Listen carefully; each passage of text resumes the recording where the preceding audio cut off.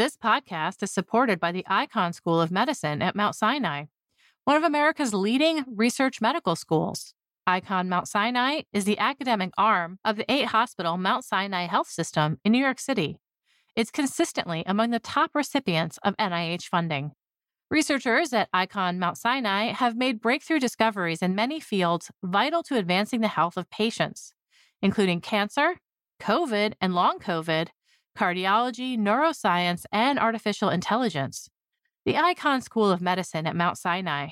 We find a way. This week's episode is brought to you in part by Science Careers.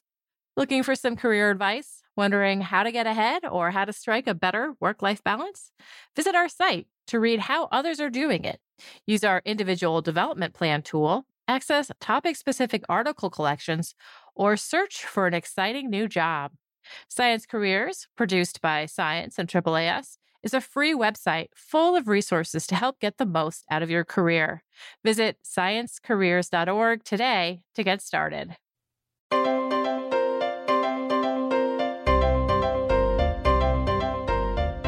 Welcome to the Science Podcast for January 22nd, 2016. I'm Sarah Crespi. On this week's show, we have Eric Hand, science news writer. He's here to talk about an astonishing find, a potential 9th planet in our solar system. And David Grimm is here with a roundup of daily news stories. Support for the Science Podcast is provided by AAAS, the American Association for the Advancement of Science. Now we have David Grimm, editor for our daily news site. He's here to talk about some recent online stories. I'm Sarah Crespi. First up, we have a story on a twin study that looked at marijuana usage. Marijuana is a commonly used drug, both recreationally and medicinally. It's illegal, but is it unhealthy? This has been a tough question to answer so far. What's been the trouble? Trouble is that a lot of the studies that have been done so far only look at a single snapshot in time. So they ask somebody, how much marijuana do you smoke? And then what's your IQ? And they basically try to compare people who smoke or smoke a lot to people who don't smoke. But the problem is when you just do these snapshot type studies, it's hard to figure out what came first. Does somebody have a low IQ because they've been smoking a lot of marijuana? Or are they smoking a lot of marijuana because they have a low IQ? Or are there other confounding factors like family history or environment, education, things like that? And as I mentioned, this new study used twin pairs. It's a design that can get rid of a lot of confounding factors. How was this one set up? So basically what the researchers did was they looked at almost 800 pairs of twins in California and Minnesota, as you said, Sarah, identical twins. And they were enrolled in studies, not specifically addressing this question, but in 2 ongoing studies addressing other questions. These twins enrolled between the ages of 9 and 11, and they were followed for 10 years. And what the researchers did is they parsed the data from the study and they tried to figure out, well, when did these kids start using drugs, if they did? Was there cases where one twin was using marijuana and the other twin wasn't? And then also a lot of other variables like family environment and education and things like that. Was there a difference between pot-smoking twins and abstaining twins? And they did not find a difference. What they found was that overall IQ points tended to drop about 4 points during the study, but that was the same for twins that smoked pot and those that also did not smoke pot. So what the researchers say is there's probably other factors that are leading to this decrease in IQ that are not marijuana related. Now, before you go off and tell your teenage children to smoke pot, of course, this study is not perfect. What are some of the cautionary notes we should keep in mind? Well, some of the problem is that the researchers didn't really look at how often and how much pot kids were smoking, which could have obviously a big impact. And there's also been studies that have shown that very chronic, very heavy pot use can potentially cause cognitive problems. And this study didn't really look at that either. So while it is suggestive that at least occasional pot use does not have an impact on cognitive function, there are some caveats. Next up, we have a story on building a better maze. Alzheimer's disease is a truly tricky one, both to understand and to treat. One of the big problems is that medicines that appear to work in rodent models don't translate to people. This translation problem starts right at the beginning. People and rats aren't typically given the same kind of tests. For example, no one is putting dementia patients in a maze for some reason, but they are putting rats in them, right, Dave? Yeah, they do, but it's not really a maze in the classical maybe imagination of what a maze is. Basically, what they do with rodents is they put them in this large tank filled with water. And then somewhere in the tank, there's a platform that the rodents can see and they can swim to. And once the rodents learn where the platform is, the researchers raise the water level. So now that the platform is submerged and they make the water cloudy so the rodents actually can't see it. And the test is basically if they put the rodent at various places in the tank, can it remember where that platform is and swim to it?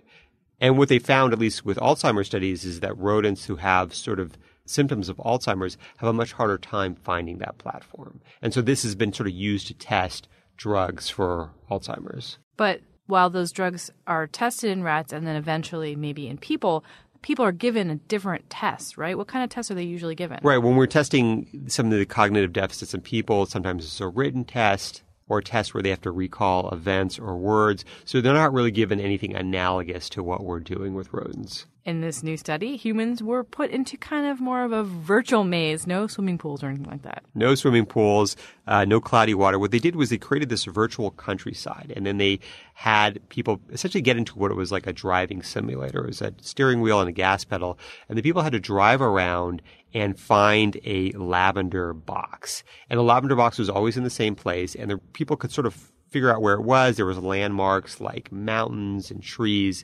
And then once the people figured out where that box was, the researchers took the box away and said, well, there's a buried treasure where that box used to be, and see if you can find it based on memory. When they tested people on this maze with and without cognitive deficits, did they see some of those same differences that are seen when the mice or the rats are subjected to the water maze? Right. They found a lot of similarities, which suggests that this type of test could be a useful analog for the rodent maze test. And because of that, this actually might make it easier to translate drugs from rodents to people, because now we can have a similar test for rodents and for people. You can see whether if a therapy helps a rodent find its platform better, will it help this driver find the virtual treasure better. Lastly, we have a story on our many, many, many uninvited house guests. I'm talking about our bugs, our insect roommates. How many are there? Nobody knows until now. The first household bug survey has been published. Was this a phone survey, Dave? This was not a phone survey.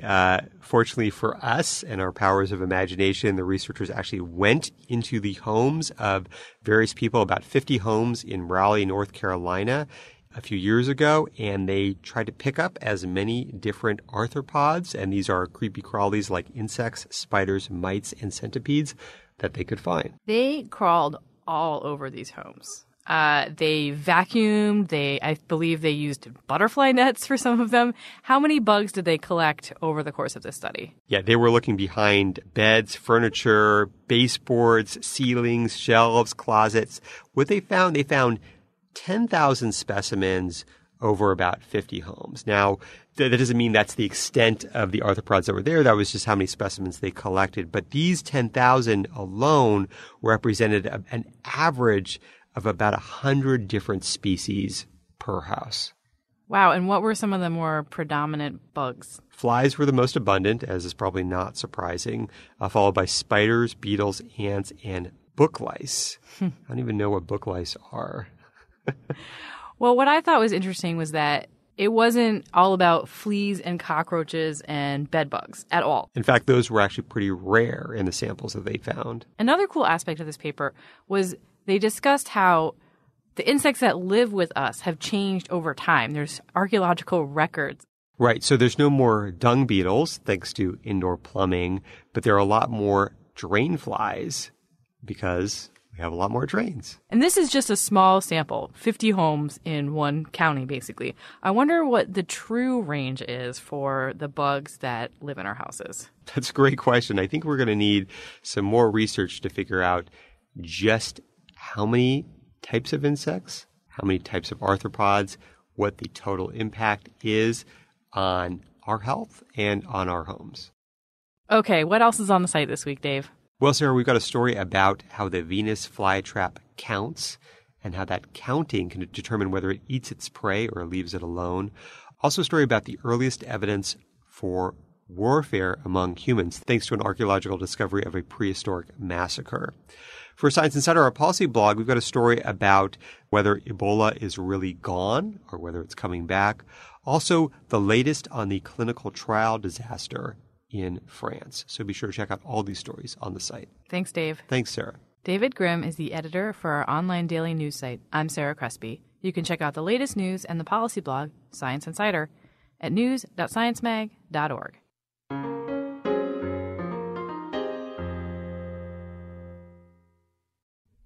Could the solar system have a giant ninth planet, one so far away that it takes 15,000 years to orbit the sun just once? That definitely messes with my non-technical understanding of our little corner of the universe. Science news writer Eric Hand is here to lay it all out for us. Eric, how can there be another planet and we just not know about it? Yeah, Sarah, it does seem crazy, but the solar system is a huge place.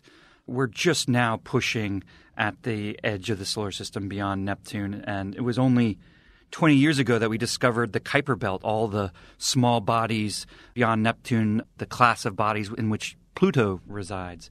But this thing is even further out. It's big, but it's, between 7 to 30 times the distance of Neptune. That's how far away it is. It's just at the limit of detectability for even the biggest telescopes on Earth. So it's very far away, and its orbit is very different from ours.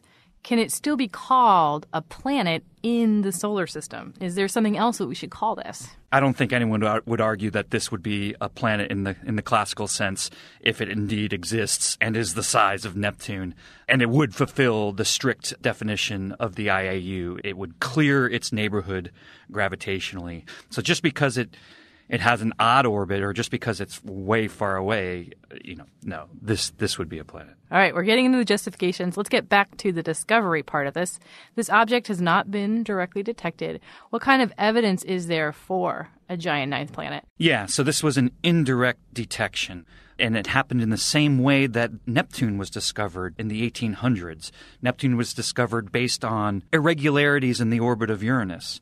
In the same way, we've noticed that 6 objects way out there in the Kuiper Belt also have strange orbits, suggesting that something else has tugged them into position. And that something is this planet X, is this giant planet. One thing I noticed about the story is that if we're looking for planet X on one side of the solar system, these objects are on the other side. Why are they opposing each other like that? That's just a funniness of the dynamics. The scientists that discovered this, they spent a lot of time doing dynamical models, and it turns out that there's a resonance that keeps these objects clustered in that they're anti-aligned on the sky, like you say.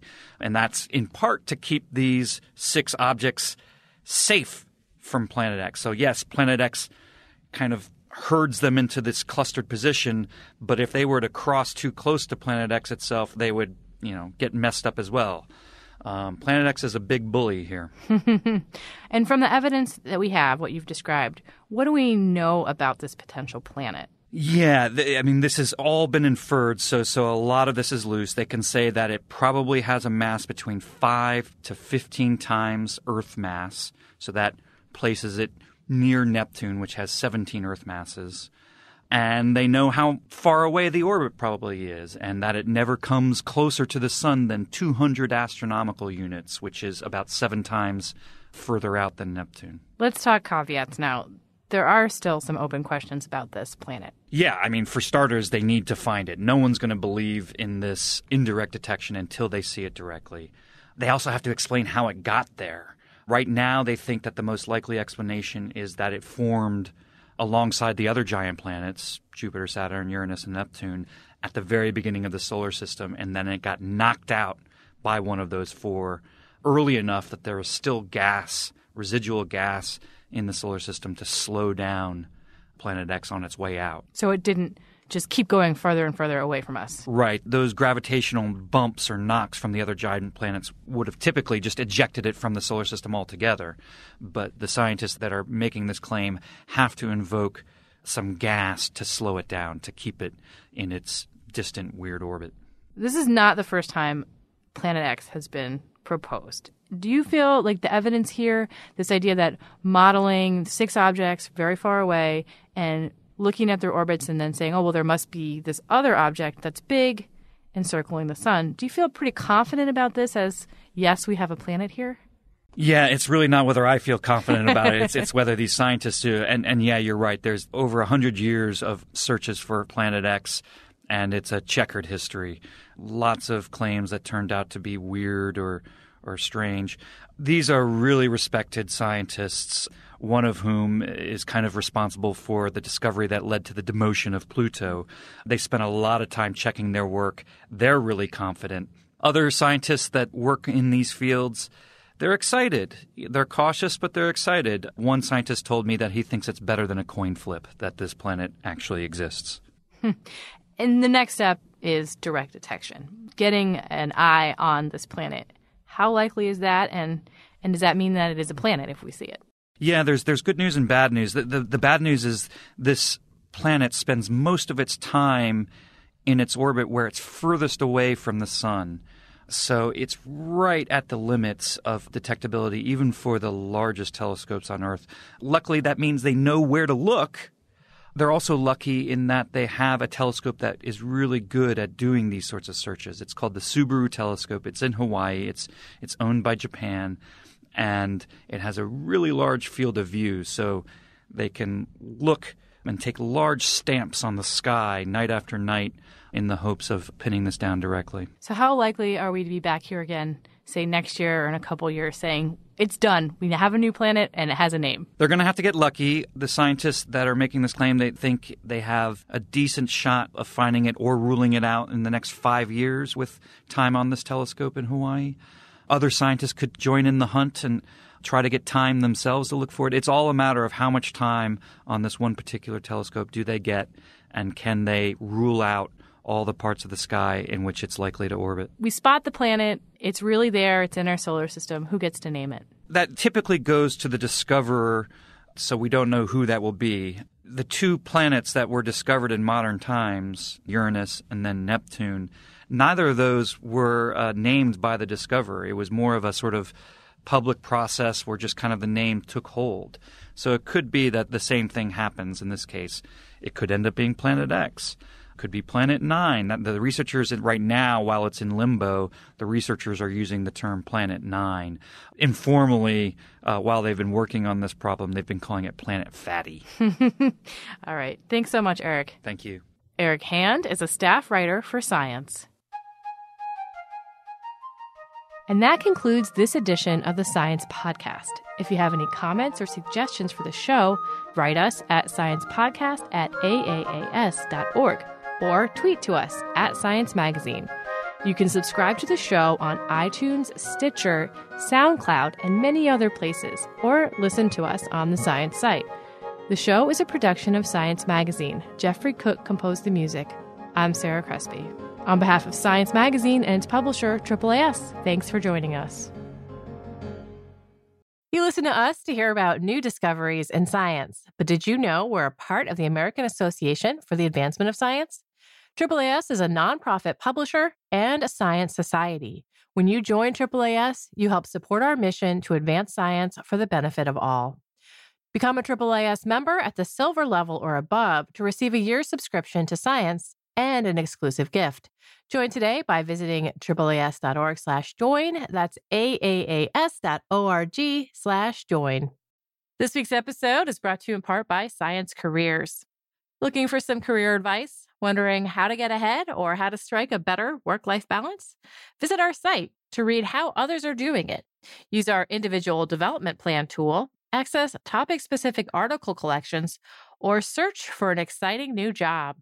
Science Careers, produced by Science and AAAS, is a free website full of resources to help get the most out of your career. Visit sciencecareers.org today to get started.